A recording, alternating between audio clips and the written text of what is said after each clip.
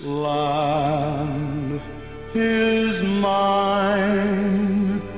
God gave this land to me. This brave and ancient land to me. And when the morning sun reveals her hills and plains, then I see a land where children can run free. So take my hand and walk this land with me, and walk this lovely land with me. Though I am just a man, when you are by my side, with the help of God, I know I can be strong. Well, good evening. Welcome to Yada Yahowah Radio. Our pleasure to be with you here this beautiful Shabat evening. I'm here with Kirk and Dee. We're going to begin, as we typically do, with a quick review of the news. I don't think we reviewed news at all last week, so we'll have a little bit of catching up to do. Starting on a story that was personal to me, just because I spent so much time in Lahaina, and before I moved to the East Coast, and then now even further east into the Caribbean, I used to travel at least once a year to the Hawaiian Islands, and Maui was one of the favorite places. Lahaina is really the jewel of Maui, and it was a tragic thing that over 100 people lost their lives, and that I think there's still several hundred that are missing. But it was interesting to see all of the progressives and leftists immediately blame global warming and climate change and say, these deaths are all attributable to climate change and global warming. It had nothing to do with global warming and climate change. It had to do with two really tragic combinations of human error. One is that Hawaii is such a liberal state that it is very difficult for any business to operate in Hawaii. And so the last of the farmers that grew pineapple, for example, gave up. And so when they stopped growing the crop, invasive species of grass took over those fields. And that grass is exceedingly combustible.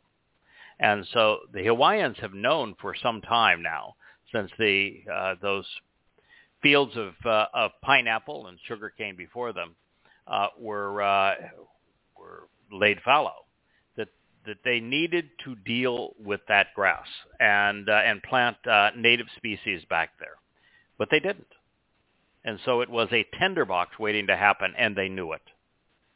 But the reason the fire was ignited is that the utility, being a monopoly, didn't bother to replace electric wires that had lost all of their insulation.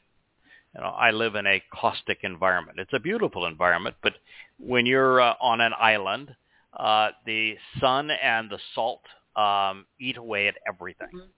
And everything has to be replaced on a periodic basis. But the utility and the government overseeing the utility did not take the replacement of wires seriously, and so many of the wires on the telephone poles in Maui in particular were bare. The wires were exposed, and many of the poles were leaning, and no one did anything about them. So when they got a strong, blustery wind, all it took was to take some of those frayed wires and some of those poles and have the wires hit that explosive grass, and instant fire. Had nothing to do with climate change or global warming, and all to do with the inability of humans to create an environment where businesses could continue and to be responsible for things that are just common, like utilities. It has been a really bad week in Israel for murders and terrorist attacks. The first story I happens to be in Rahat. It's a 7-year-old boy, a Muslim boy, that was shot and killed. He was shot and killed by a family member, and the Muslims in the family are blaming, of course, the Jews.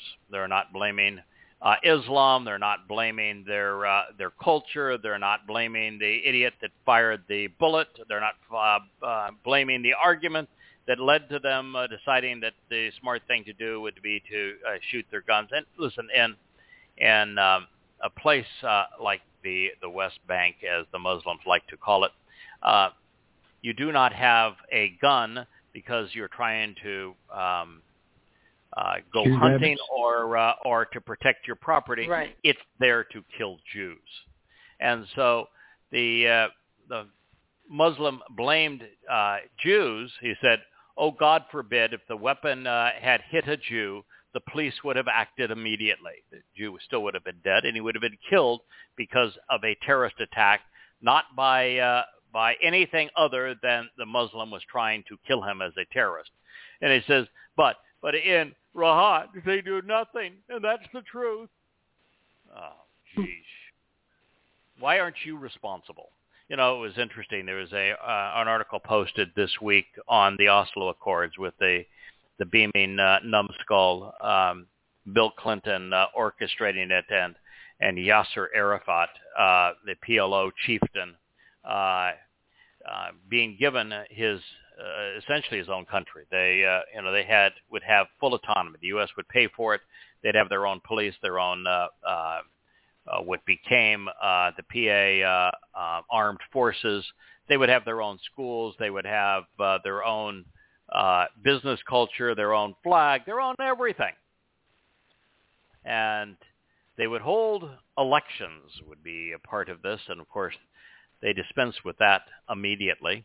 And they taught in their schools that the highest calling is to go out and kill a Jew. And then they rewarded killing Jews. And they reneged on every aspect of it. And now Jews are expected to ignore all of that and give them a state of their own. But Oslo was a gross disgrace. Speaking of disgraces, the Americans right now are grumbling that the brotherhood between the Chinese and Russians is the greatest threat to the world today. The fact of the matter is the only reason the Russians and the Chinese are buddy-buddy, the United States has been doing everything they can to harass both. And by putting sanctions on the Russians and putting sanctions on the Iranians, and then dicking around with the Iranians as it relates to their nuclear program, somehow people actually believing that they were enriching uranium for peaceful scientific purposes, which was put in every liberal article for years and years. But what it has done is put the Iranians in bed both with the Chinese and the Russians, and now they are exchanging all manner of technologies. It's a guarantee now that the Iranians acquire the ability to detonate a nuclear bomb. They already have the uranium. They already have the knowledge. They even have the intercontinental ballistic missiles, and their drone and other technologies are exceptional enough that they're actually selling those technologies to countries like Russia. America's malfeasance has made the world an exceedingly dangerous place. And we are a danger to ourselves and to the world when we don't understand the ramifications of our actions. It's very much like when the United States decided that we needed to remove, this was Obama, we needed to remove Gaddafi. So we intervened in Libya, and look what happened. total and complete chaos. When Bush decided that we needed to intervene in Afghanistan and Iraq, and look what happened. We gave Iraq to Iran, destabilized the region, and which essentially ended up giving Syria to Iran. And the Taliban now has control of more of Afghanistan than they had before our invasion. We just don't think it through as a nation, and we make bad situations worse. We spoke of Jews. It's hard to believe, but nonetheless it's true, that in Tennessee, good old Bible-thumping Tennessee.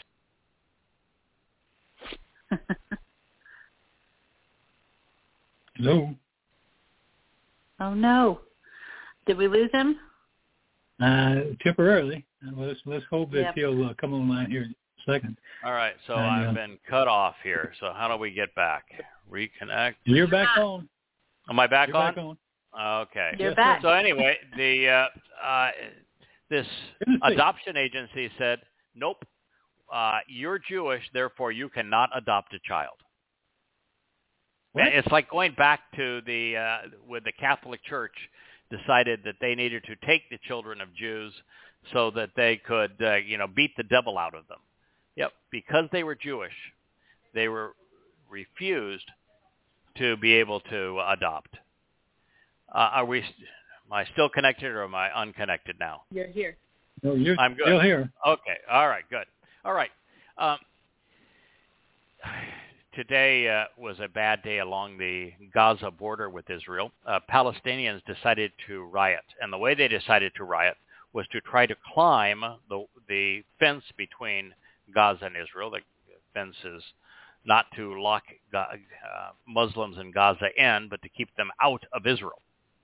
And they decided to riot, and so as they were throwing incendiary devices and everything else they could muster into Israel, Israel shot back, and a number of them were killed.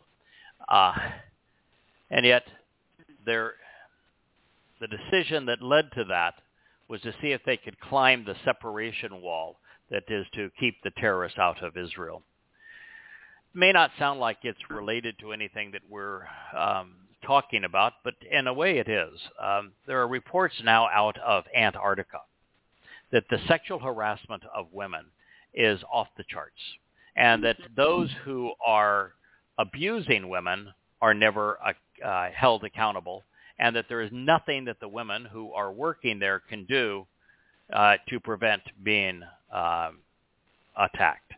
And the reason I share this with you is that Antarctica is a National Science Foundation project. It is a place where there are only scientists. You don't go to Antarctica and you're not stationed there unless you are an exceedingly well-educated person and an advocate of the sciences. And look what happens with extreme education and the liberalism that goes along with it. The National Science Foundation, which during the previous administration, they wanted us to worship as if we listen to science. Well, I want to tell you, they're as bad as anyone else. There was a survey this past week of Tesla owners who were selling their vehicles. Now, do you know why Tesla owners are selling their vehicles? Do you think it's because the quality is not what they anticipated? It's that they don't perform at the level that was anticipated, that they aren't as fun to drive as most people find them? What do you think the reason was that Tesla owners are selling their Teslas? I don't know. It's got them all over my neighborhood. Yeah. Elon Musk.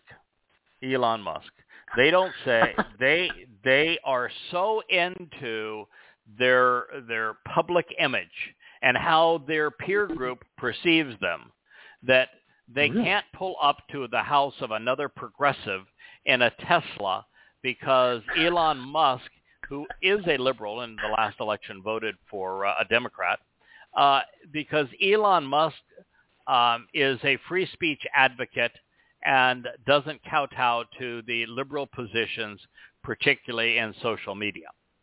So for that reason, they are selling their Teslas. They say that their 17.8% have listed that they're unhappy with Tesla's brand perception as the number one reason for selling their car. What is to say is that I have nothing going for me, and it's only the labels that surround me that define who I am and whether or not I'm worthy to be accepted among my friends. There was a series of news articles out this week over something that was really, really sickening. But Latvia was a place of horrible carnage in the Jewish community. Many thousands of Jews were murdered there. The difference between Latvia and World War II and other places is that while the Germans were always eager to take pictures of their carnage, in this particular case, they took home movies and they took hundreds of still photographs.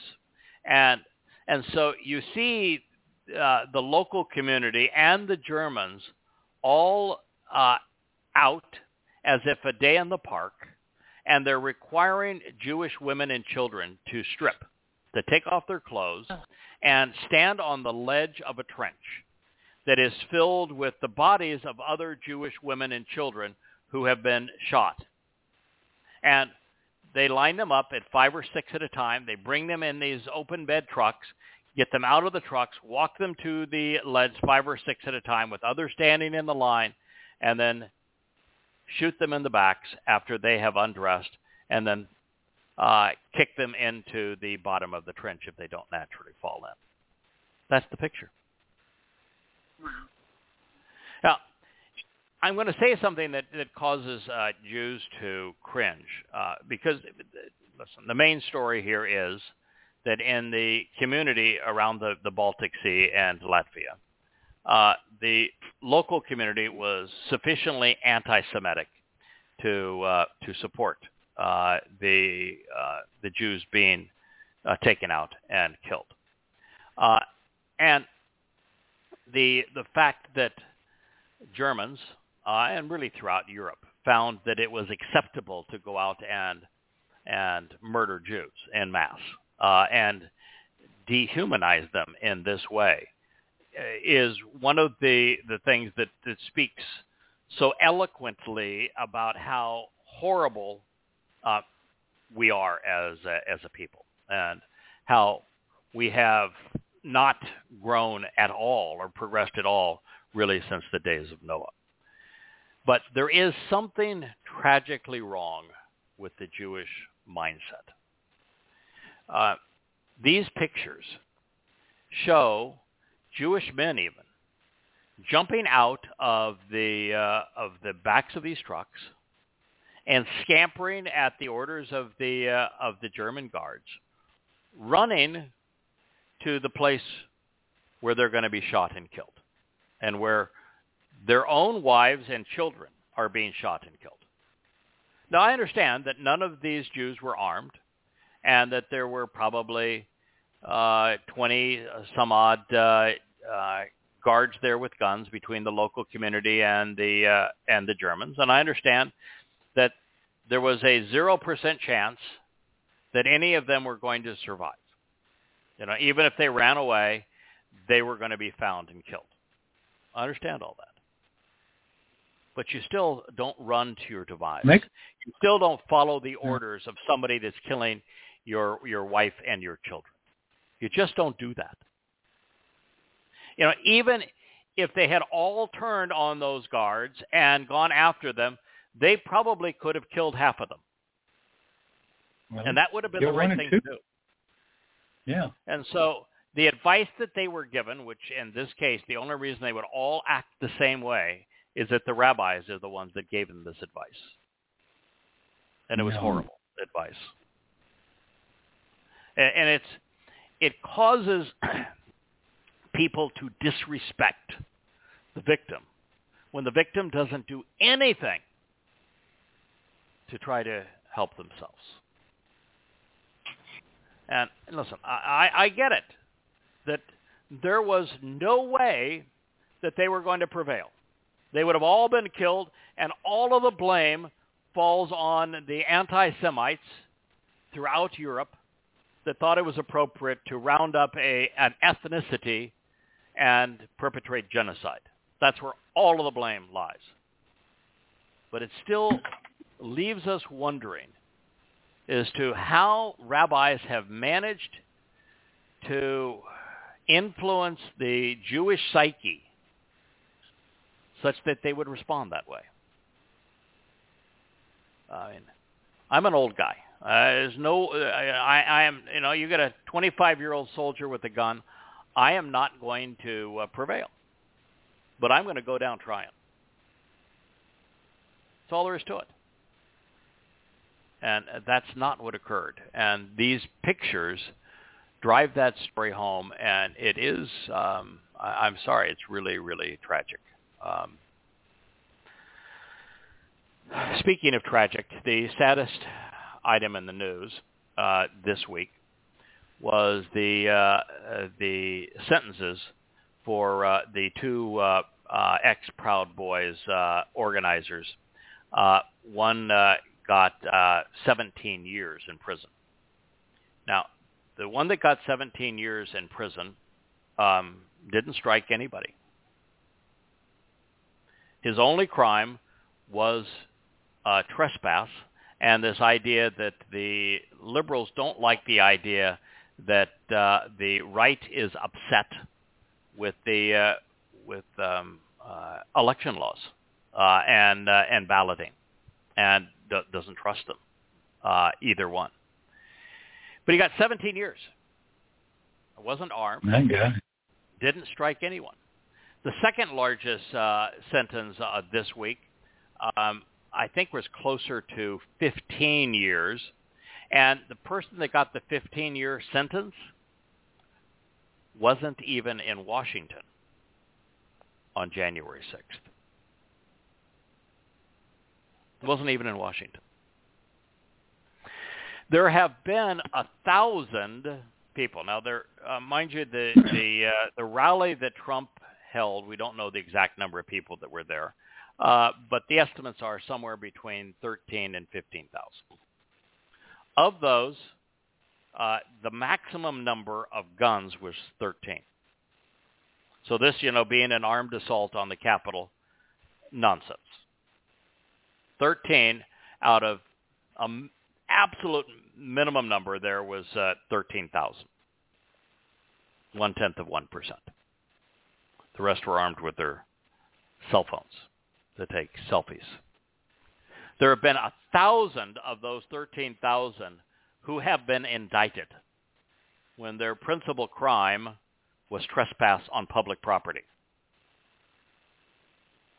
And of those 1,000 that have been indicted, 600 have been convicted.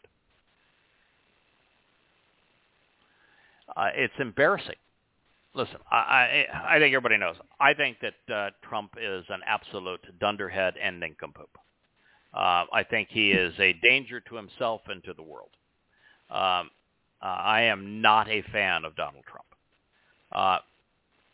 But I will tell you this, that the policies of Donald Trump when he was in office were vastly superior to the policies of the preceding presidents as long as I can remember going back.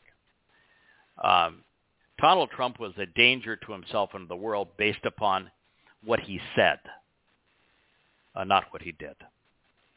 And I have watched the rally that he had prior to January 6th, and I thought what he said was disgusting.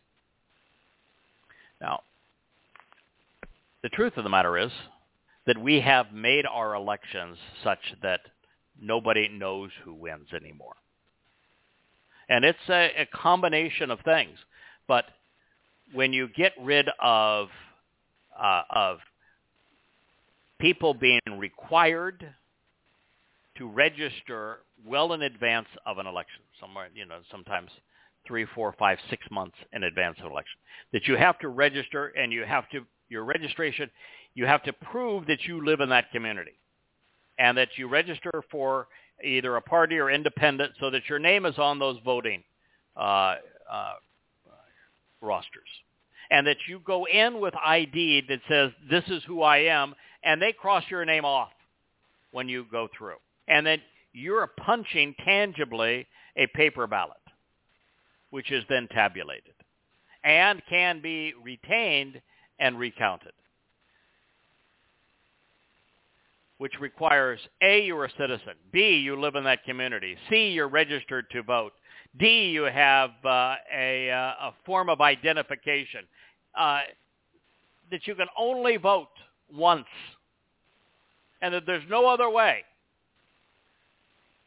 for you to stuff a ballot box. That's what was required. But the Democrats didn't like that because they wanted people who were really too stupid and too lazy to know what the issues are, or to register to vote, or to get identification, or to prove they live in a community. They wanted them to go vote. Now, this idea, the more people that vote, the better, nonsense. The only people that should vote are those who actually know the candidates, what they stand for, understand the issues, have some understanding of economics and business and international policy and history. Those are the people that should be voting. And if you're a net recipient of government handouts, you ought not be allowed to vote.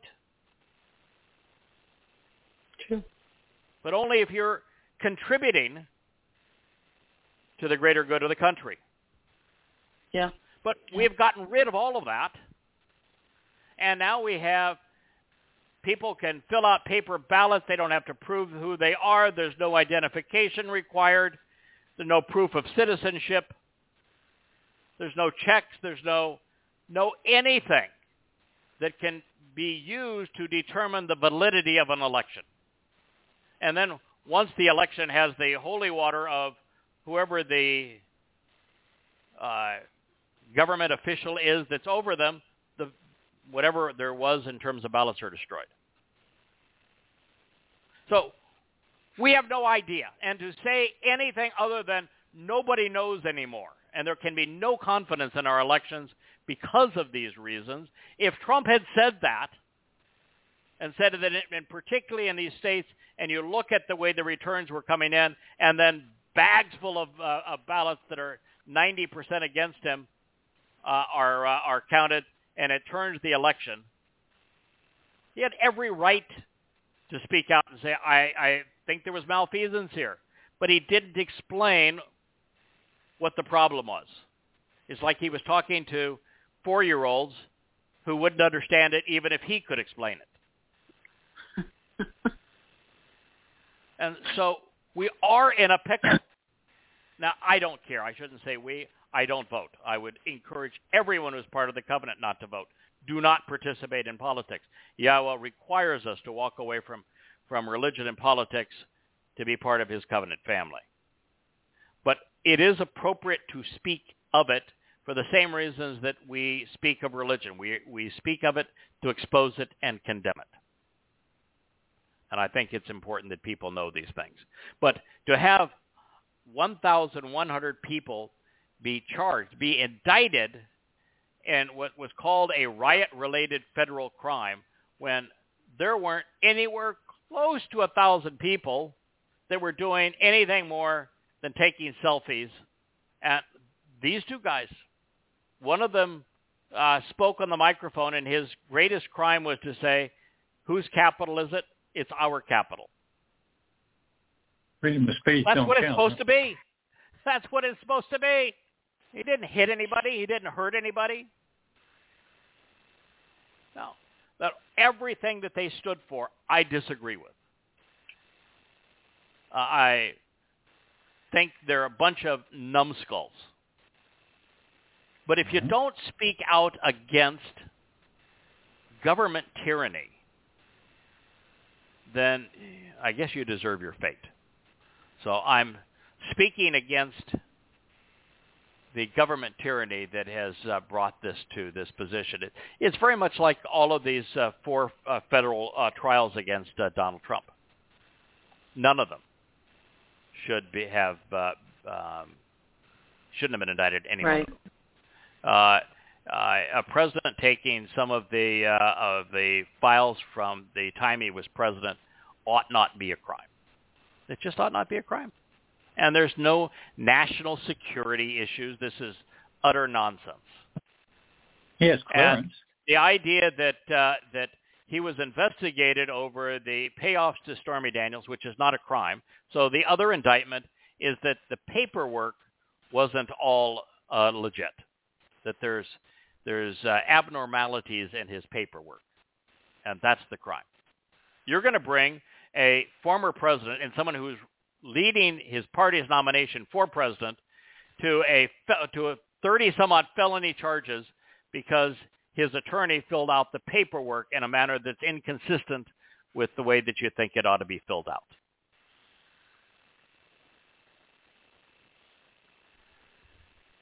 And in Georgia, he made some phone calls as president saying, something really is awry here. And since obviously bags of votes have come in against me, where are the votes that are for me? Now, do I think he should have done it? No. Do I think he should have protested? No. I think he should have walked out, held his head high, and say, I don't think that this was a fair election for the following reasons. But nonetheless, what we need to do as a people is improve the process of voting, and I'm going to spend the next 4 years doing that, and then I might run again. But he didn't do that. Many of you know is that we talked about how bad a week it was in Israel. Again, people doing this, I think, are numbskulls. They're Israelis that want to go and pray at Joseph's tomb. Now, why in the world do you want to pray at a dead guy's tomb? I do not know. Joseph was probably a good guy, Joseph. His experiences in Mitzrayim are really extraordinary. But I'm not going to his tomb. No one should be going to his tomb. Now, the thing that was telling about this, the reason I'm telling this story, is that when the Jews went there, the Muslims blew up IEDs, improvised explosive devices. And what they shouted is, this is our land. You're not welcome. You can't come into our land, so this will be your tomb. So how in the world can those areas be occupied as the world wants it to believe, if Jews have to be escorted in, and when they're escorted in, they are attacked and told that it's not their place and they have to leave? How in the world can you put those two things together and think that you've got the high moral ground? Right. Well, was Joseph buried there if it's not their land?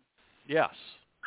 First of all, if it's Joseph's tomb, who was You're he? in the wrong place. He was one of the sons of Jacob. I think so. Who was he? He was Israel. Number 11. Yeah. Come on. Figure it out. All right. So we're going to return to the 89th Mizmowr.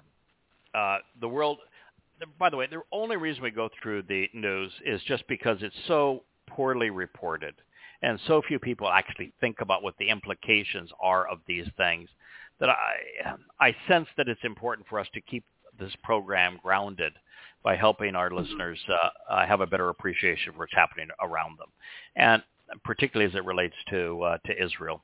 And it is our responsibility to expose and condemn religious and political malfeasance. So we do it for those reasons as well. And Right. if you read the Torah, prophets, and Psalms, which we study every day, one of the first things you come to realize is that to a greater degree than Yahweh spends focusing on telling his people the way to resolve their issues with him and to be redeemed and reconciled, which is through the Moed Mikre, through the Bereth covenant, coming to appreciate the value of his name, coming to appreciate the contributions his son, the Messiah, Dowd, has made. Beyond all of that, Yahweh takes the most time to speak about the malfeasance of his people and how religion is estranging them from him. And so since God speaks so vociferously against religious influence and against political influence in people's lives, and since walking away from those things is the initial requirement of the covenant, it is important that we follow his example. And that's the reason we do it. As an update as to where we are, I have now finished, and this is the Dowd rewrite. It's actually Dowd rewrite 2. The first Dowd rewrite was to correctly present Dowd David as the Messiah and the Son of God, and as the one who is returning, and to make certain that the books were properly focused on their intended audience, and that is on Yisrael and Yehudim. And so we did a comprehensive review of every book and represented them. Then after doing that, I had to deal with Daniel and came to find out that Daniel himself was not a prophet. Most of the book of Daniel wasn't even written by Daniel.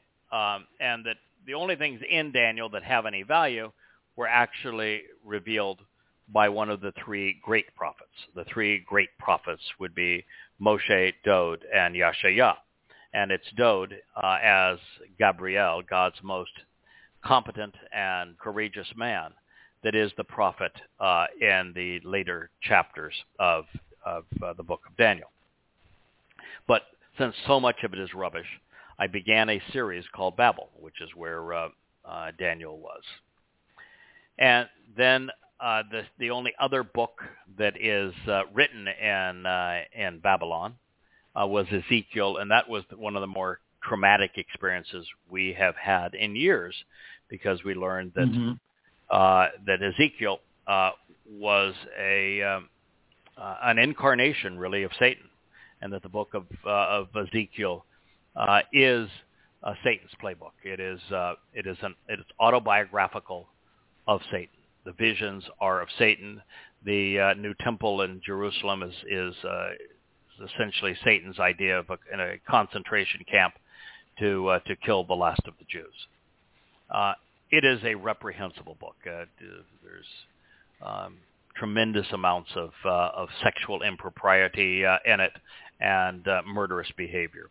So that we wrote that series, a 3-part series on Babel, and that series has been rewritten based upon the realization that now we know that Dowd was more than just the Messiah and the Son of God. He is more than just the returning king of Yisrael and King of Kings. Dowd is more than just the firstborn. He is the Zeroah. He's the Passover lamb. He fulfilled the first 4 Mikre, Pesach and Matzah, leading to Bekurim and Shabuah. And he is the subject of Towrah, which, by the way, is less than 2 weeks away from this evening. Had a beautiful full moon, and so we're looking forward to celebrating Towrah. And he will be returning on Kippurim, and he will be the king of Sukkot. He is the person fulfilling the Moed Mikre. So that is such an essential part of God's story and of our salvation and of the covenant's enablement, that once you realize not only that he volunteered to do this, but why he did it, and why God approved him doing it. You can't leave prior books hanging out there with written in a manner that's inconsistent with those conclusions. So about 6 months ago, with enormous help from the entire team, the Covenant family, we began rewriting them again. And thus far we have finished the rewrite and representation of the 3 books on Babel, on the 3 volumes of Coming Home. And it was in writing the 3rd volume of Coming Home that we came to realize this, which then went back and rewrote the first 2 volumes of Coming Home. That then started us going from the beginning, and I have rewritten with the help of the team an Introduction to God 1, 2, and 3. Recently, we have completed the rewrite of Yada Yahowah 1 through 8. And there's one of those books in particular that I'd like to recommend. And that was the book that I thought was the weakest of all of the 30 books that I had written. It was called Shana, Years. It's about God's timing and calendar. And it was just kind of a hodgepodge of things that got thrown into it, didn't know quite what to do with it, but wanted to be able to present the key acts along the way. And well, it hasn't been. The edit's a 3-part process, and the team has done their first review. I've done my whole work all the way through it, and then the team will make certain that I didn't mess something up as I was doing my part. But I will tell you that book now is a treasure.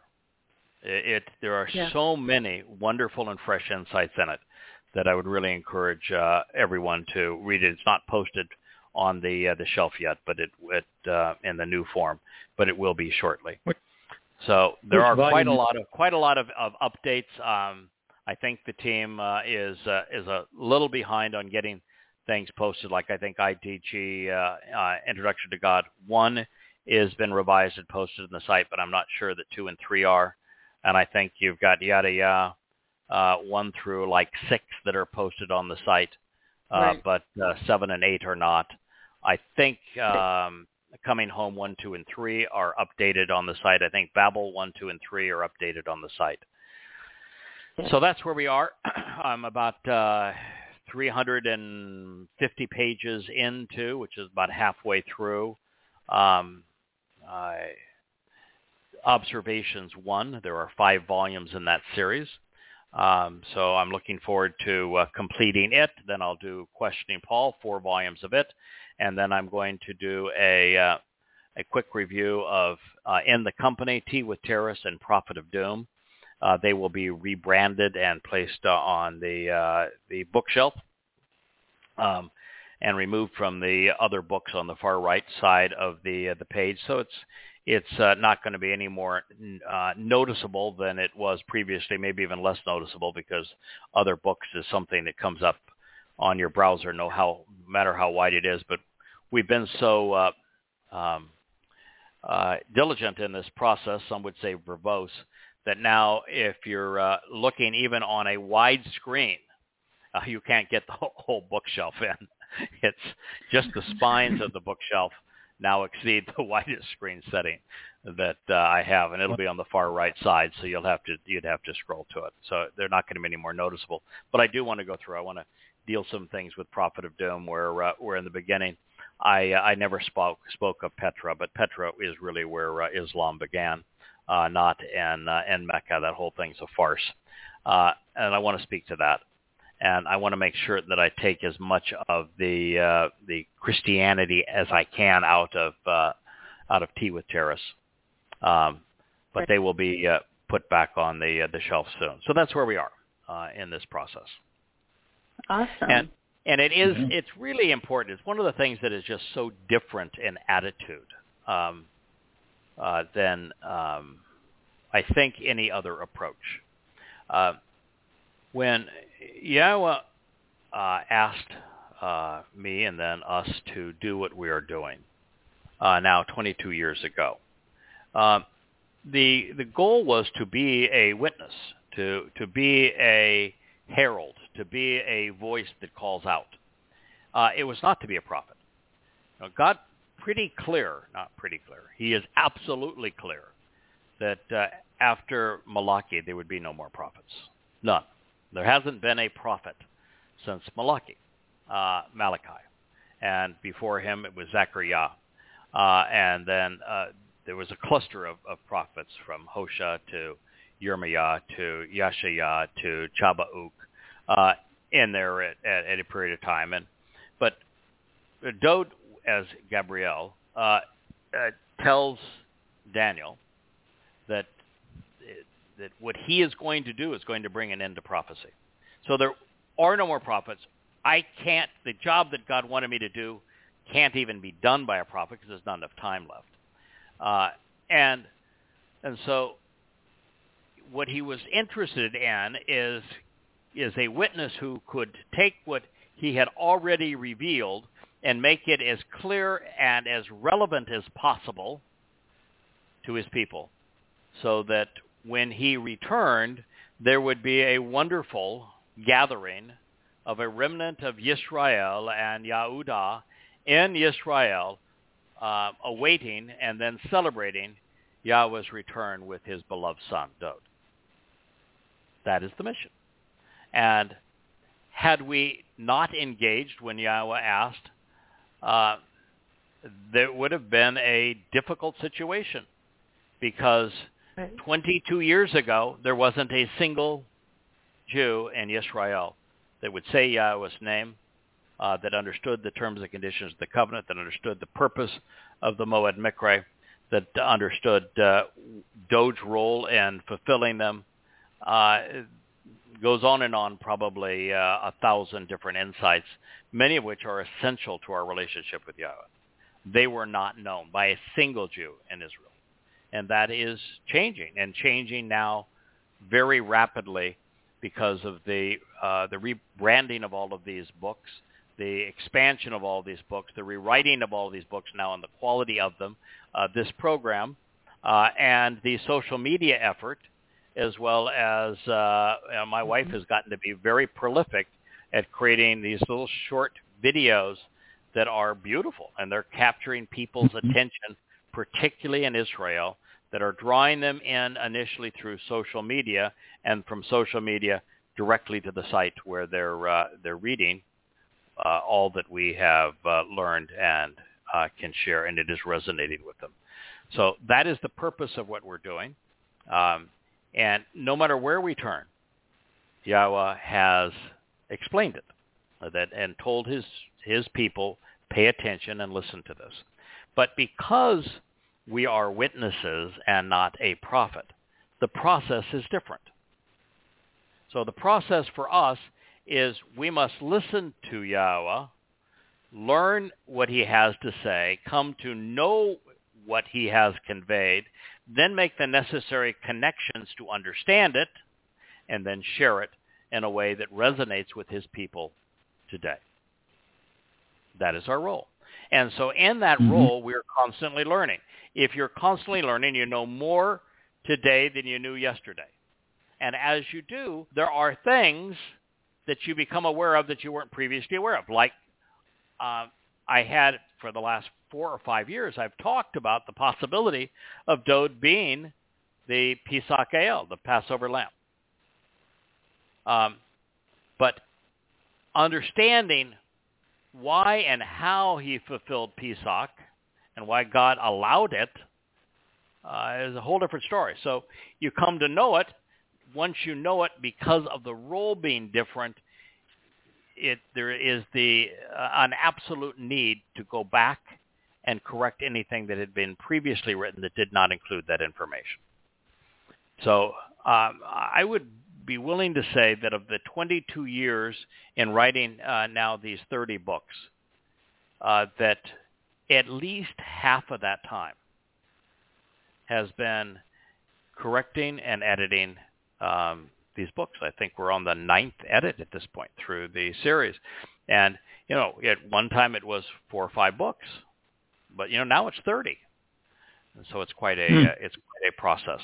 But we are very open to admitting our mistakes, most of the time we find our own mistakes. And when we do, we work to immediately correct them, which is something you do not see in religious circles or amongst people who want to charge you for what they have to say or what they have written, and we do not. So returning to the 89th Mizmowr, Dowd song, the most pertinent piece of literature probably ever written, we find that Dowd, and Dowd is the correct pronunciation of the name that is known by most people as David. And it is Dowd because there are only 3 letters in his name. A Daleth, which is a doorway in the ancient script that the Torah was written in. A Wah, which is a tent peg, which would enlarge and secure a home, and therefore the communication is that with the Wah, the subject being discussed is being enhanced, enriched, expanded, made greater, made more secure, or is offering to enlarge and secure.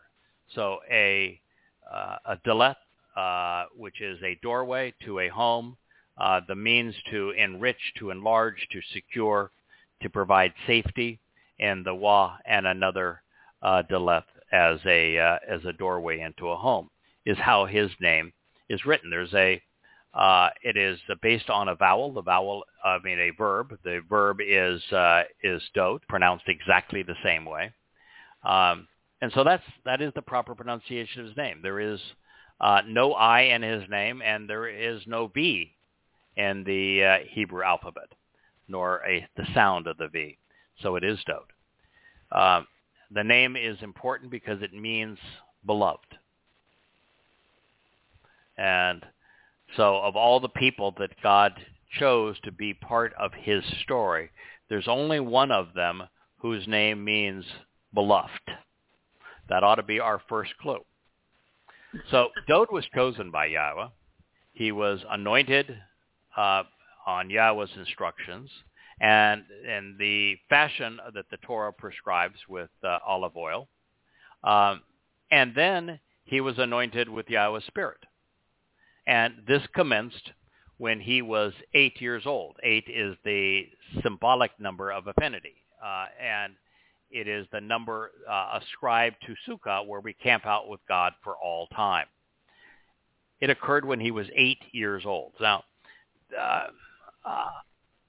I have, for the last 22 years, I've averaged 6 to 7 days a week. I average anywhere from 10 to 14, sometimes 16 hours a day doing this.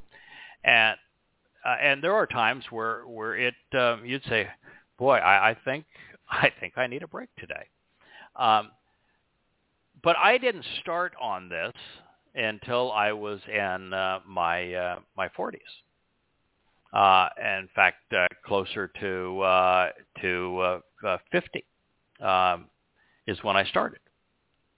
And my entire exposure to it will be 32 years, and at this point, I've got 22 in it.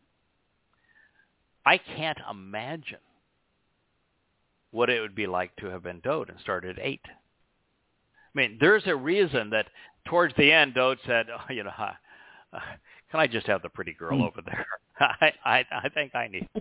I think, no, too many uprisings, too many of his own people attacking him. It's just too much. And so just imagine starting at 8. I feel a little bit like Moses in the way, Moshe, and that, well, the first 40 years of Moshe's life were embarrassing to him. He had one event in his life that was noble and great and courageous. And it was a sign of his enduring character, which is when he volunteered to save a Hebrew man from being beaten to death by an Egyptian taskmaster. And of course, it cost him everything that he had in Egypt, where he was a member of Pharaoh's household. But as he looks back on that, he's going to have two thoughts, and the two thoughts I think are identical to my own. The first is, oh my God, I was a Christian in my case. I led Bible studies. I was an ordained ruling elder. I was an evangelist. What in the world was wrong with me? Why would I do that? That religion is so stupid. Why would I do that? I mean, I'm wholly and completely embarrassed by it. I was also conservative Republican politically. And I say, why would I do that? That is such a waste of energy. These guys are all slime. Why do that? Yeah. You know, I was pro-military, even during the Vietnam War. And of course, you learn and say, well, that was the dumbest thing you could ever do. We had no business in Vietnam. We made a bad situation worse. We lied to ourselves. We lied to the Vietnamese. What in the hell were we doing there? Why subject men and women to that? But that's what I was. And so I can feel like Moses in the sense of, oh my God, I really did that stuff? Shame on me. But the other is, it's how I learned about politics. It's how I learned about militarism. It's how I learned about religion. And you're not in a position to effectively expose and condemn it unless you have some understanding of it. That's why we cover the news on this program. And so Moshe was chosen by Yahweh because he was the only person on the planet that God didn't have to explain all that was wrong about the religion and politics and caste economic system of Mitzrayim, Egypt. It made him the perfect candidate to do it because he not only knew those things were wrong, he had left them, as I had when was called on Towrah to do this job. So as we consider the fact that Dowd is different than the rest of us. You know, even Moshe didn't begin this mission until he was, 80 years old? He had 40 years in Egypt and the lap of luxury. He had 40 years as a shepherd tending sheep in Arabia with, a nice family. So he didn't begin until he was 80. Dowd began at 8. And from what we have discovered, his best writing and his most profound spiritual insights were distilled within these songs when his mind was young and receptive and when he was fraught with the fewest distractions. Over time, the relentless burden of being responsible for miserable ingrates grew wearisome, as it did for Dowd. Moshe went as far as he could go, and finally he couldn't take it anymore. The Jews were impossible. They were impossible for Dowd. They were impossible for Moshe. So in 89:45, the psalmist was inspired to write, "You have cut short so as to deprive yourself of that which is required to reap the benefits of the harvest. The days when his robust presence was concealed as a young man. You have covered over him shamefully by diminishing his status." Take a moment and consider these implications.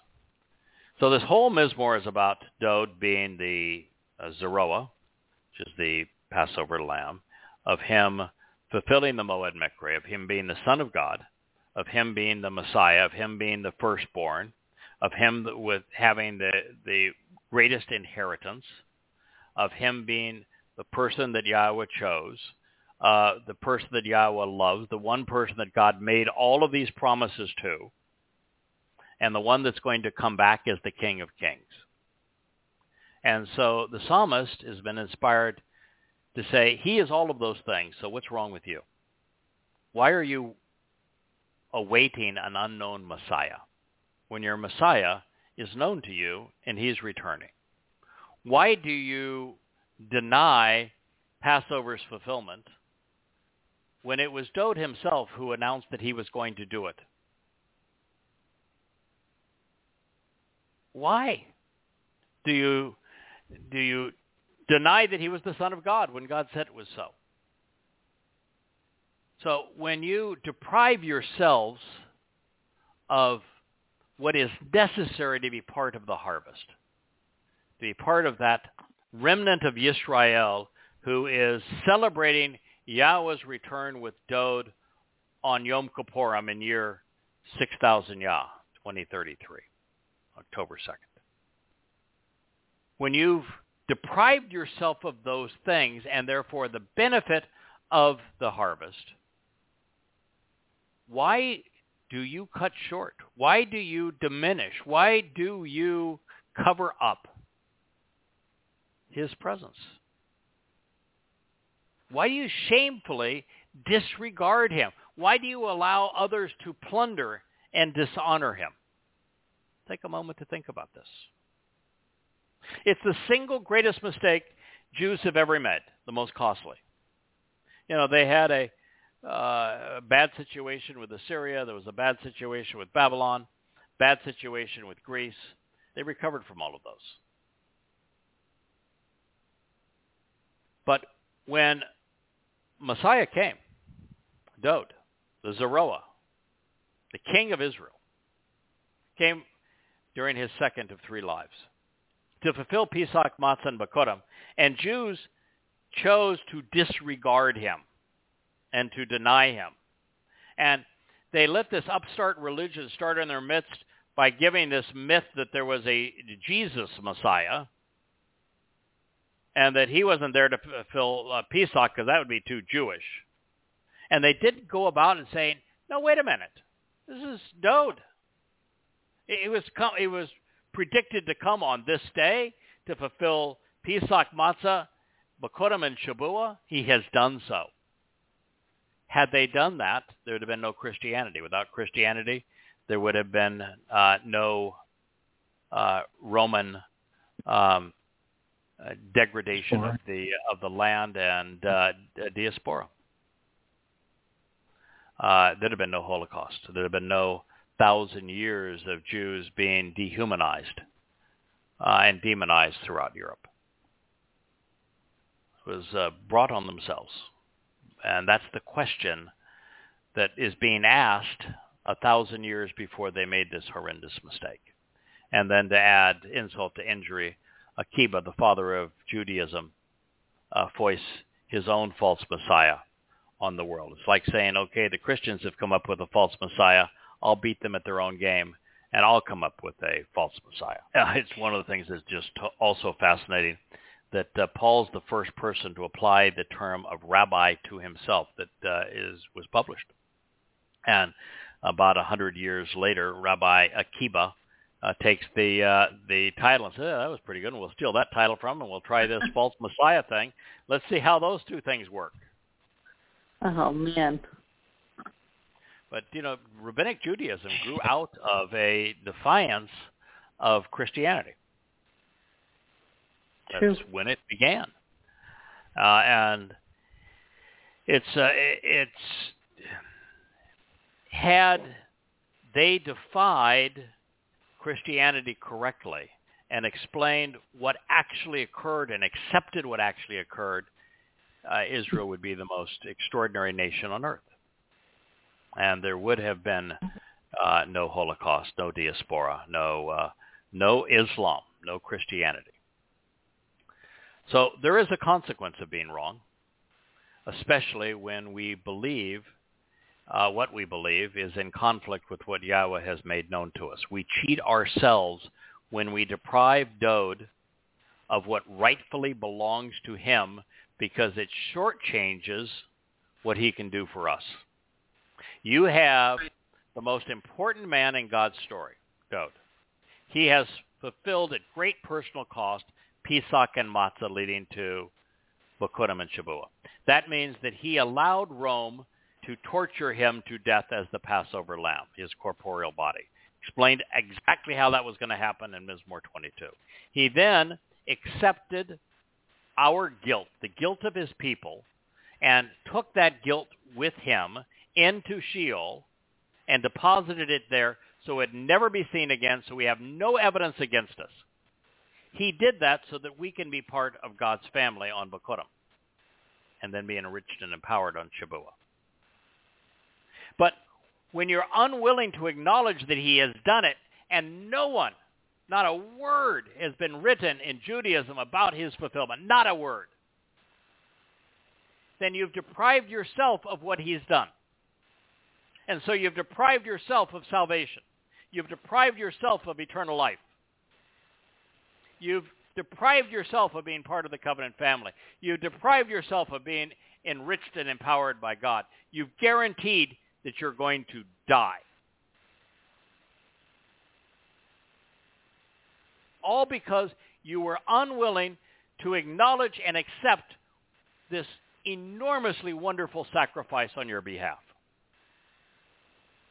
And while that's tragic, there's something even worse. You have the beloved Son of God, the person he loves more than anyone else, volunteer to make this ultimate sacrifice on your behalf, and you spit in his face. And then you dress up as if you're going to your own funeral, and you pretend like you're the righteous among God people, when he despises you. For many reasons, but the greatest of them is what you've done to disregard his Son's great gift. Yes. In this case, religious Jews are being accused of depriving themselves of what Dowd has provided, such that they are no longer harvestable. There's no way to resolve their problem. They have vigorously obscured what he achieved during the fulfillment of Pesach and Matzah.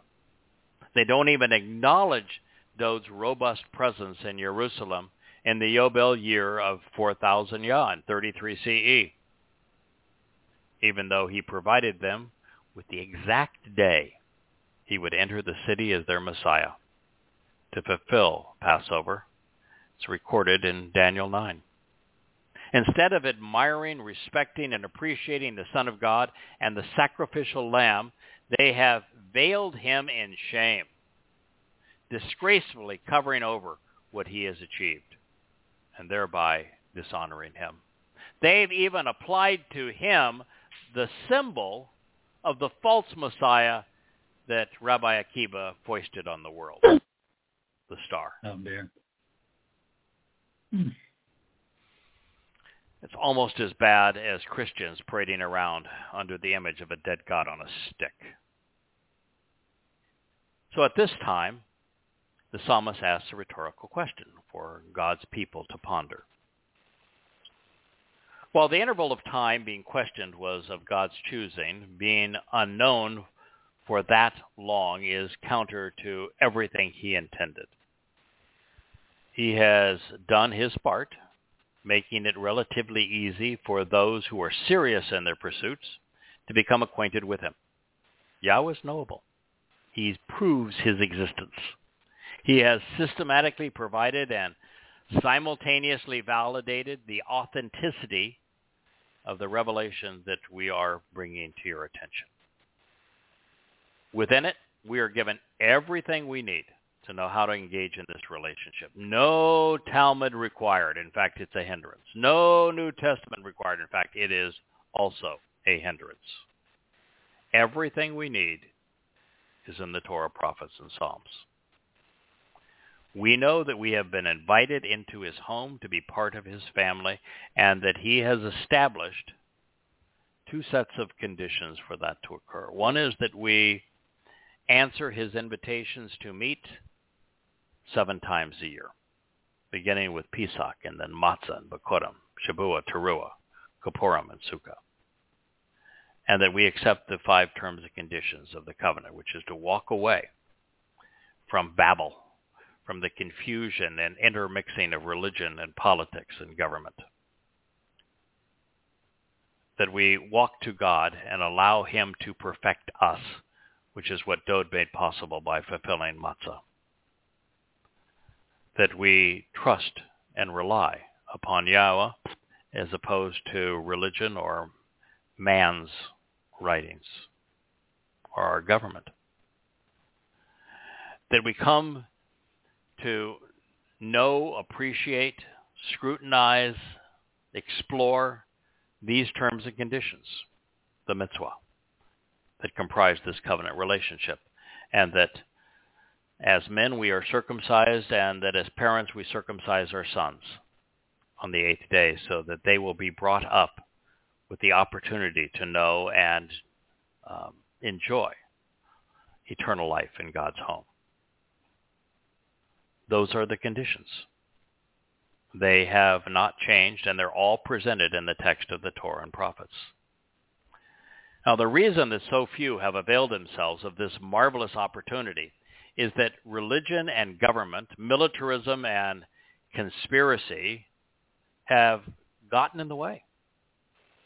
They have obscured the view. They have cluttered the path. It's difficult for those in Israel to accept the fact that the people who are the most wrong, the people who are the furthest from God, are the people who are claiming otherwise. The people that God hates the most among his people are the Haredim, and yet they claim otherwise. That's difficult for people to grasp. And the progressives would, say, oh, who cares if it's a God? We don't really give a hoot. So long as we can ride our new trolley on the Shabat, we're happy. Keep our liberal judges in place, and we won't riot anymore.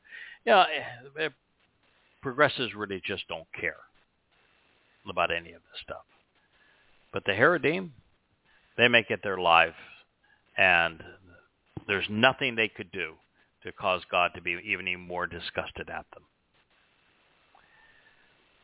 So for how long, Yahweh, the psalmist asks, will you remain hidden, concealed, and virtually unknown? An interesting question, because as I say, when we started this 22 years ago, I don't think there was a single Jew on the planet that knew Yahweh.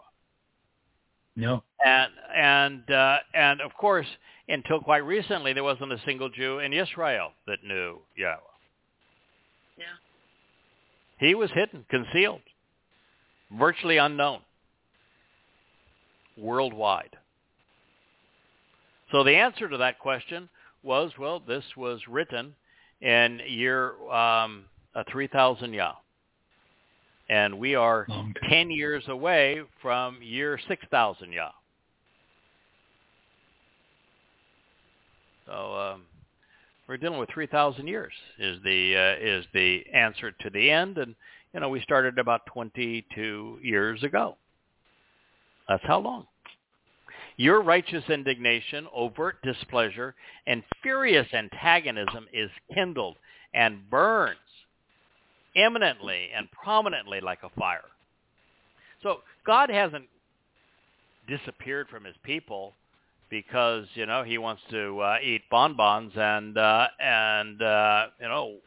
put his toes in a running stream. I mean, no, he's disgusted. That's what is so difficult, I think, for people to grasp, is that God is utterly disgusted by those who are overtly political and religious, and you'd have to look long and hard to find a country that was more fractured both politically and religiously than Israel. And so God says, I did all of this for you. I chose you as my people. I revealed myself to you. I gave you the gift of the covenant. I stood with the fathers of the covenant. to assure your success. When you found yourself in distress in Mitzrayim, I rescued you. I liberated you. Then I gave you my Torah guidance in your presence, in your language, while I was liberating you, and I gave you the most coveted country on earth. And all the way, I was with you, and I supported you, and I fed you, and I clothed you, and I taught you, and all the while, you spit in my face. And you were irascible and unappreciative and argumentative. But nonetheless, I continued to reveal myself to you. I continued to appeal to you. I continued to be in your presence. Finally, I gave you my beloved son, Dowd. And I anointed him and I inspired him to set the example of the covenant, and such that he would write the Mizmowr, the songs, and the mashal to explain to you what I was offering, what he was offering, how you can capitalize on this relationship. Even in the 119th, how to explore the Torah. Gave this all to you. And all you continued to do was to be religious. Disown me. Write my name out of your scriptures. Deny what my son has done for you. God is upset. He's furious. He's not furious at Gentiles. They didn't know any better. He's furious at his people. That's why they don't know him. The last time the majority of Israelites knew Yahweh was 3,000 years ago, when Dowd began his initial reign as king. Since that time, and until quite recently, that number dwindled to 0. In fact, I think that number was 0 from right around 450 BCE until about 20 years ago. 0. It would not be until we began to post Yada Yahowah online that this began to change. Properly named, Yada, to know, Yahweh.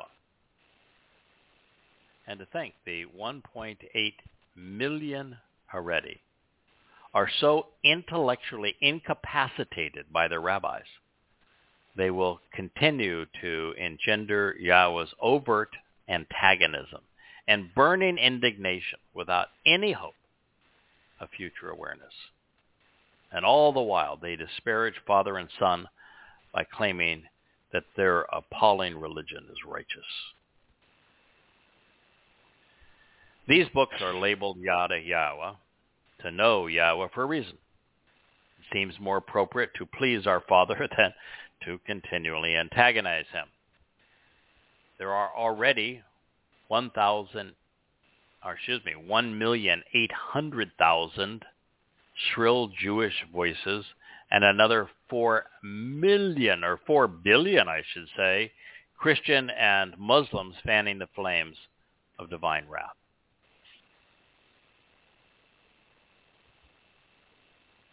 Three millennia is a very, very long time, at least by our standards, perhaps not by God's. Time does not flow for him as it does for us. Unlike creatures bound to the earth, Yahweh as a spiritual being determines how he experiences time, varying the pace of its flow to suit his needs.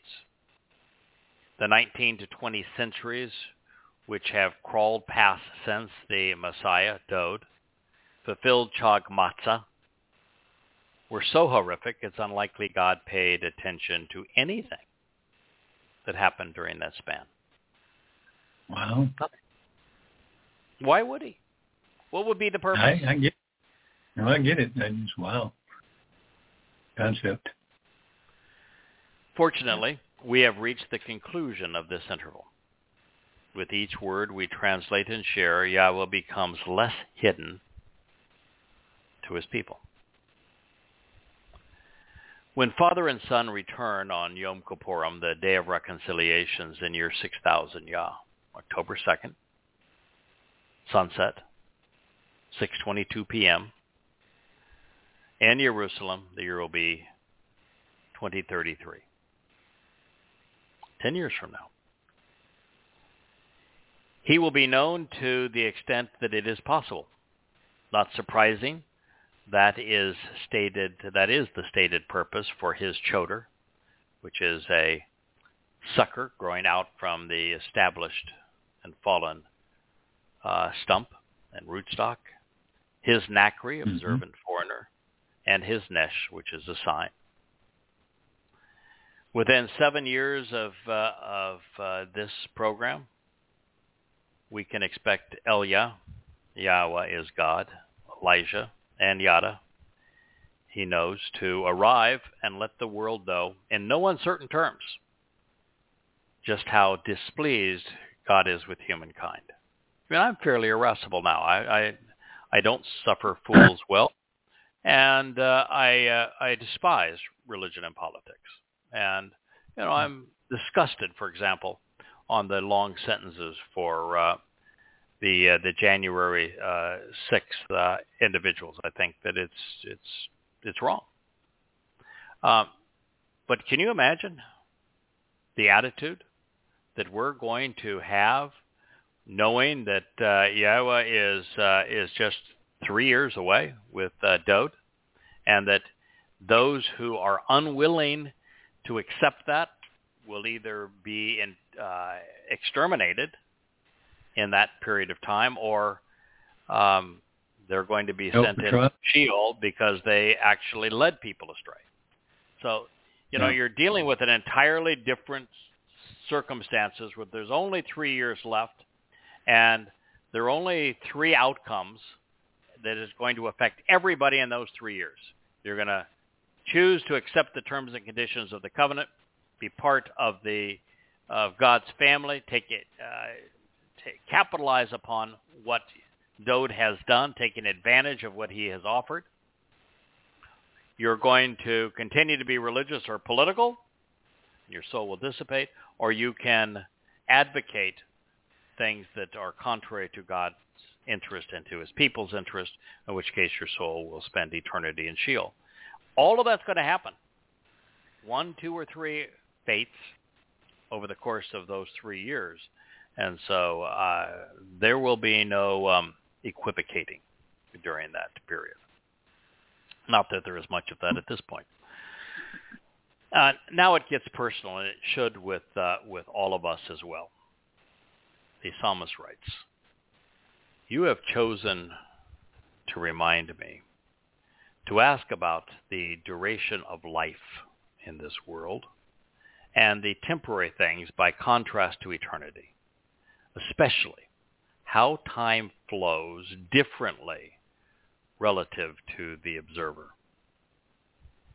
Was it nothing that you created each of the sons of Adam?" This is 89:47. So the first part of this is something that is essential for us to understand. If we want to go from where we are, where we're finite beings stuck in the ordinary flow of time as material life forms, we are constantly degrading. Now, I like to think that that I'm close to what I was at my prime, but I'm not. We're falling apart. We are literally falling apart, and we're stuck in time. And so the psalmist is saying, your situation, is different than the rest of us. You're liberated in time. You've got all eternity in every direction. And that cheled is, what is one lifetime? How long will things continue to transpire in this world at the present pace? This this idea that as we grow in dimensions from 3 to 7, and that time is the fourth dimension, it opens up the entire universe to us. And so the psalmist is talking about that and how different time is perceived for Yahweh than it is for us. So for us to think, how in the world would it be possible for God to ignore his people for 2,000 years? Because for Yahweh, it was 2 seconds. Really short, yeah. Yeah. Then he says, you know, he's asking really a rhetorical question. Was it for nothing that you created the sons of Adam? So, you know, he said, so 2,000 years, no contact, no one knows you. But if no one knows you and there's no contact, what was the purpose of creation? Why even bother with Adam in the Garden of Eden? Why bother with Noah and with Abraham and with Sarah? Why bother with them? What's the purpose of all of the stuff that you did with Dowd if no one knows you? No now. Yeah, and that's the purpose of Towrah. It's the purpose of our calling. It's the purpose of this website, YadaYah.com. It is the purpose of the whole Yada Yahowah series of books. It's the purpose of this program. Because it isn't for nothing that Yahweh created the sons of Adam. It was for companionship and relationship and for family. And God's reminding his people that that was their calling, their purpose, and that, Yisrael, you have an opportunity, but this door isn't going to stay open very long to discard religion and politics and accept Yahweh as your God, Dowd as your Messiah, the Mikra as your invitations, and the Bereth as your family. Yahweh chose to share these events and this information about Dowd with the wisest member of Solomon's council. He did so in the Yobel year of 3000 Yah, 968 BCE, at the commencement of the construction of his home. As a result, this Mizmowr has become the cornerstone of the covenant. Revealed in the exact center of mankind's journey out of the garden and back to Eden, Dowd's song serves as a marker in time. It's the fulcrum of which we go up or down. 1,000 years to the day on Passover, in year 4000 Yah, God's beloved Son served as the Zeroah, the sacrificial lamb. And he fulfilled Pesach and Matzah and Bakodim to redeem his people and to enable each of the covenant's blessings, of which there are 5. 40 Yobel thereafter, he will return, which is just 10 years from now, and he's going to reconcile the remnant of Yisrael on Yom Kippurim. The thought of the Messiah suffering in this manner is hard to fathom from our perspective, but not from the Father's or his in his company. What, after all, are 2 hellish days compared to an eternity with one's family? The anguishing memory of the sacrifice would pass, but the covenant that they enabled would endure forever. Anyone given the opportunity to suffer for 2 days to provide eternal life for their loved ones would.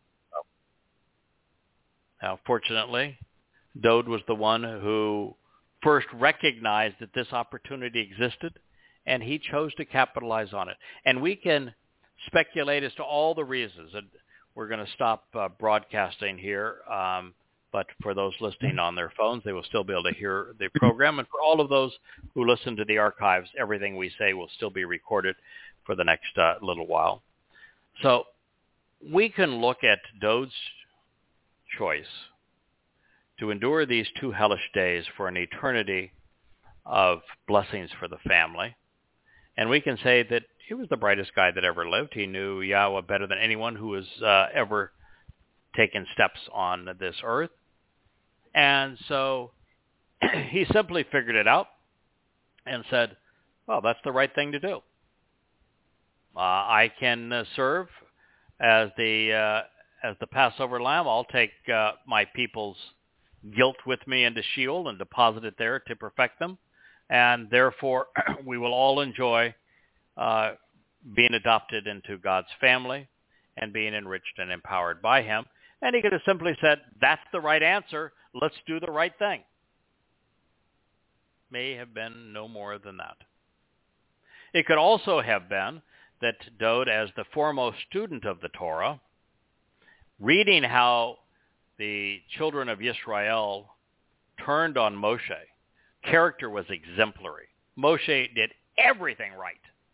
And yet, over all of this time, they continually harassed him, even threatened to kill him. And he was their liberator and giving them the Torah. And Dowd could have looked at that and said, well, I mean, my life doesn't really stand up to Moshe's. Nobody's could. And he couldn't lead the people for 40 years. How in the world am I supposed to lead them for all eternity unless something changes? And the best way for something to change is for me to save my people. If I laid my life down for them, if I endure hell for them, then I will have earned their respect. Could have been the primary motivation. I think it likely is. I've speculated, and there are Mizmowr which seem to affirm it, that Dowd never got over loving Absalom, even though Absalom turned against him and led a coup against him. Nonetheless, the father loved his son. And when it comes to important things, so long as he doesn't have to give up on his principles, Yahweh's negotiable. I can see Dowd, as much as he loved his son, saying, if I do this, can my son be included and the beneficiaries as a beneficiary as to what I'm going to do? That would be very personal motivation. And the reason I happen to like that is I like to project myself into Yahweh's perspective. So Yahweh is dealing with people who have spit in his face, who have rebelled against him, who have thrown the gifts that he has offered them back at his feet. So Yahweh's endured this for the past 6,000 years. And we as people are often as appalling as was Absalom. And yet Yahweh was willing to do all of this for our benefit. Mm-hmm. So why not indulge Dowd, who has a son that's as wayward as we have been, certainly as wayward as Israel has been relative to Yahweh, and say, if I'm going to apply this to Israel, it's only fair to let you apply this to your son, since you are enduring the sacrifice. And I can see a father saying, I'll do it. What a wonderful story. Yeah. I just think it, I know there's people who listen to this and say, well, he didn't do this, he didn't do that. And I understand it. I'm speculating here. This is not a life and death issue, but the things that drive me as I do this is trying to understand Yahweh's motivation, Yahweh's thinking, Dowd's motivation, Dowd's thinking, why things turned out this way. And this just strikes me as such a heartwarming and elegant solution, and it helps to explain the whole nature of that story. And would explain some of Dowd's motivation. So anyway, we can talk about all the reasons why he decided to do it. I think they're all interesting and wonderful. Fact of the matter is that Dowd came to Yahowah and said, I want to do this during his first life. And he was then, Yahowah is an open book. He says, okay, my son, you want to do this. I'm going to show you what it's going to take. And Dowd had the courage, the character to watch himself endure Pesach and be tortured by the Romans, and then to be laden with our guilt, to be disgusting at that moment, and then to be incarcerated in Sheol during Matzah to perfect us. And he wrote about that in the 88th Mizmowr, and it's scribed prophetically of him in Yeshaya 53. And so he witnessed what he would endure. God said, oh, you still want to do it. This is what it's going to take. And then Dowd spoke of his motivations for it, and Yahowah spoke of his son fulfilling it. And he even told Daniel the exact day that he was going to arrive and all the benefit that could be derived from it. And not one accepted his gift. Imagine making a sacrifice of that magnitude, and not a single person that you have done it for recognizes you for having done it.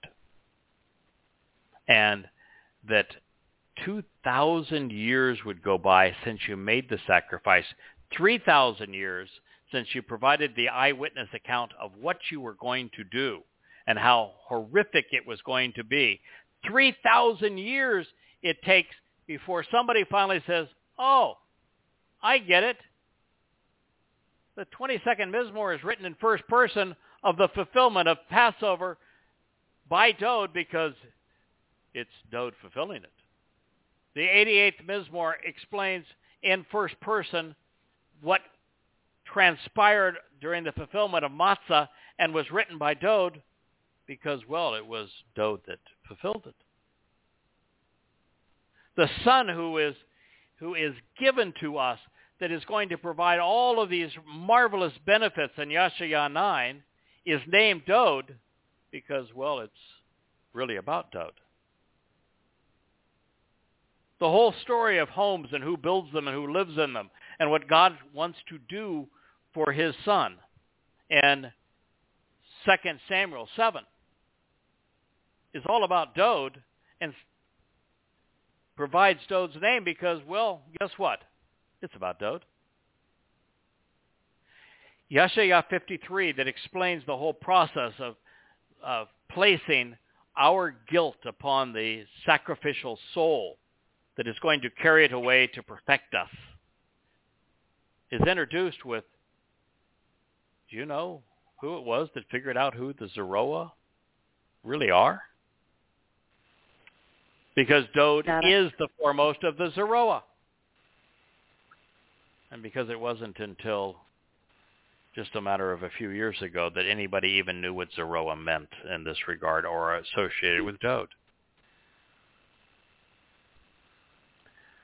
You know, all of this is made so abundantly clear in the first 30 Mizmowr, where Dowd says, I'm going to do this, and this is why I'm going to do it.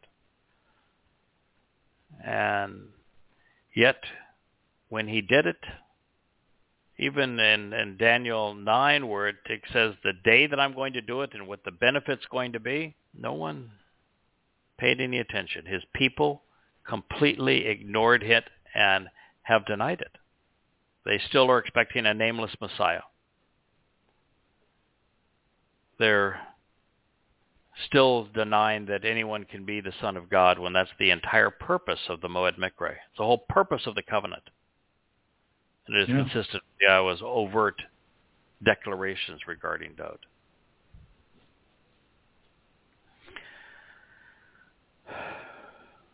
So there we are. And this is the song that brings all of that to our attention. Explains God's motivations, his gift, Dowd's motivations, his gift, it's all there for us. And if you are a Jew living in Israel and you're not overtly political or overtly religious and you're open to the truth, this is your opportunity. Be among the remnant of Israel. Be there when Yahweh returns. It's just 10 years from now, October 2nd, 2033. Be among those who returns to Eden, who Yahweh welcomes with open arms, who has the opportunity to serve with Dowd. Well, that's the purpose of the 89th Mizmowr. It's the purpose of Towrah, to tell you about it. It's the purpose of Yada Yahowah, to make you aware of it. What you choose to do with this information is entirely up to you, but you're being offered eternal life in God's home as one of his children, inheriting all that he has to offer. Why would anyone in their right mind turn that down? Right. Particularly when Yahweh proved that he is God and demonstrated undeniably that he authored the text that we're reading and has shown that he can be trusted.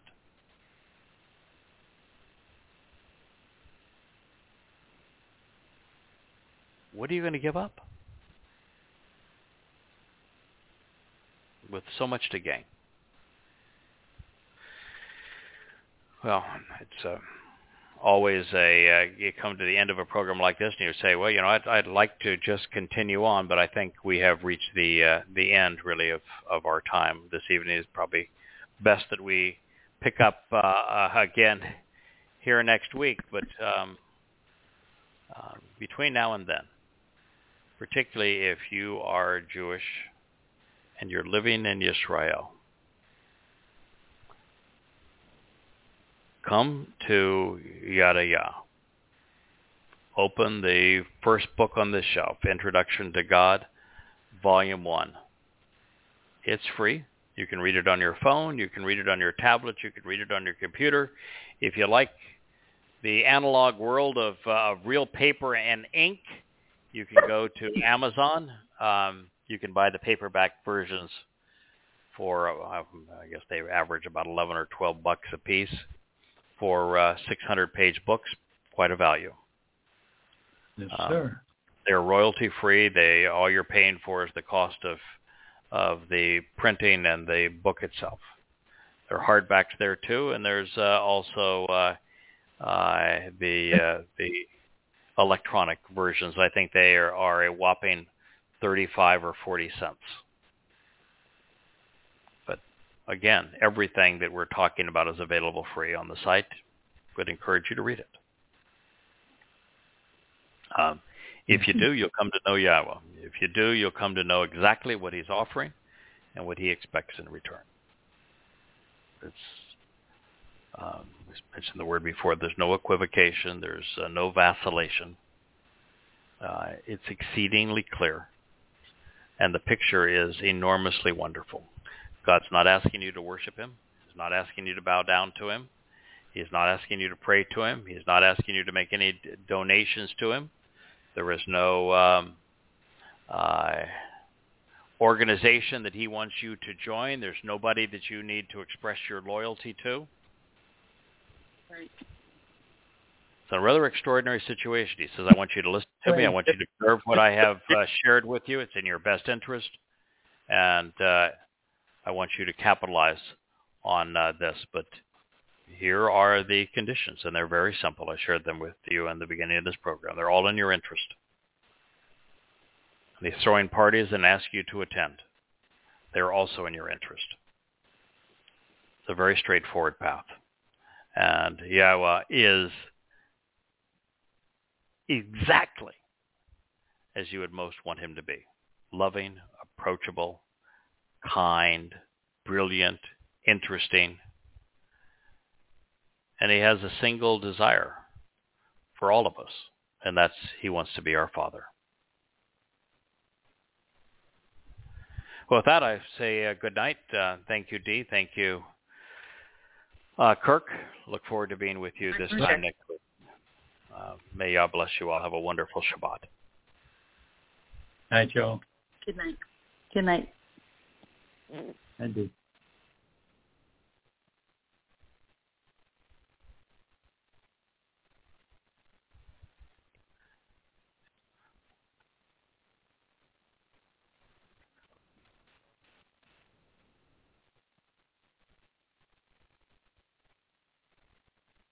With Lucky Land Slots, you can get lucky just about anywhere. Dearly beloved, we are gathered here today to... Has anyone seen the bride and groom? Sorry, we're here. We were getting lucky in the limo and we lost track of time. No, Lucky Land Casino, with cash prizes that add up quicker than a guest registry.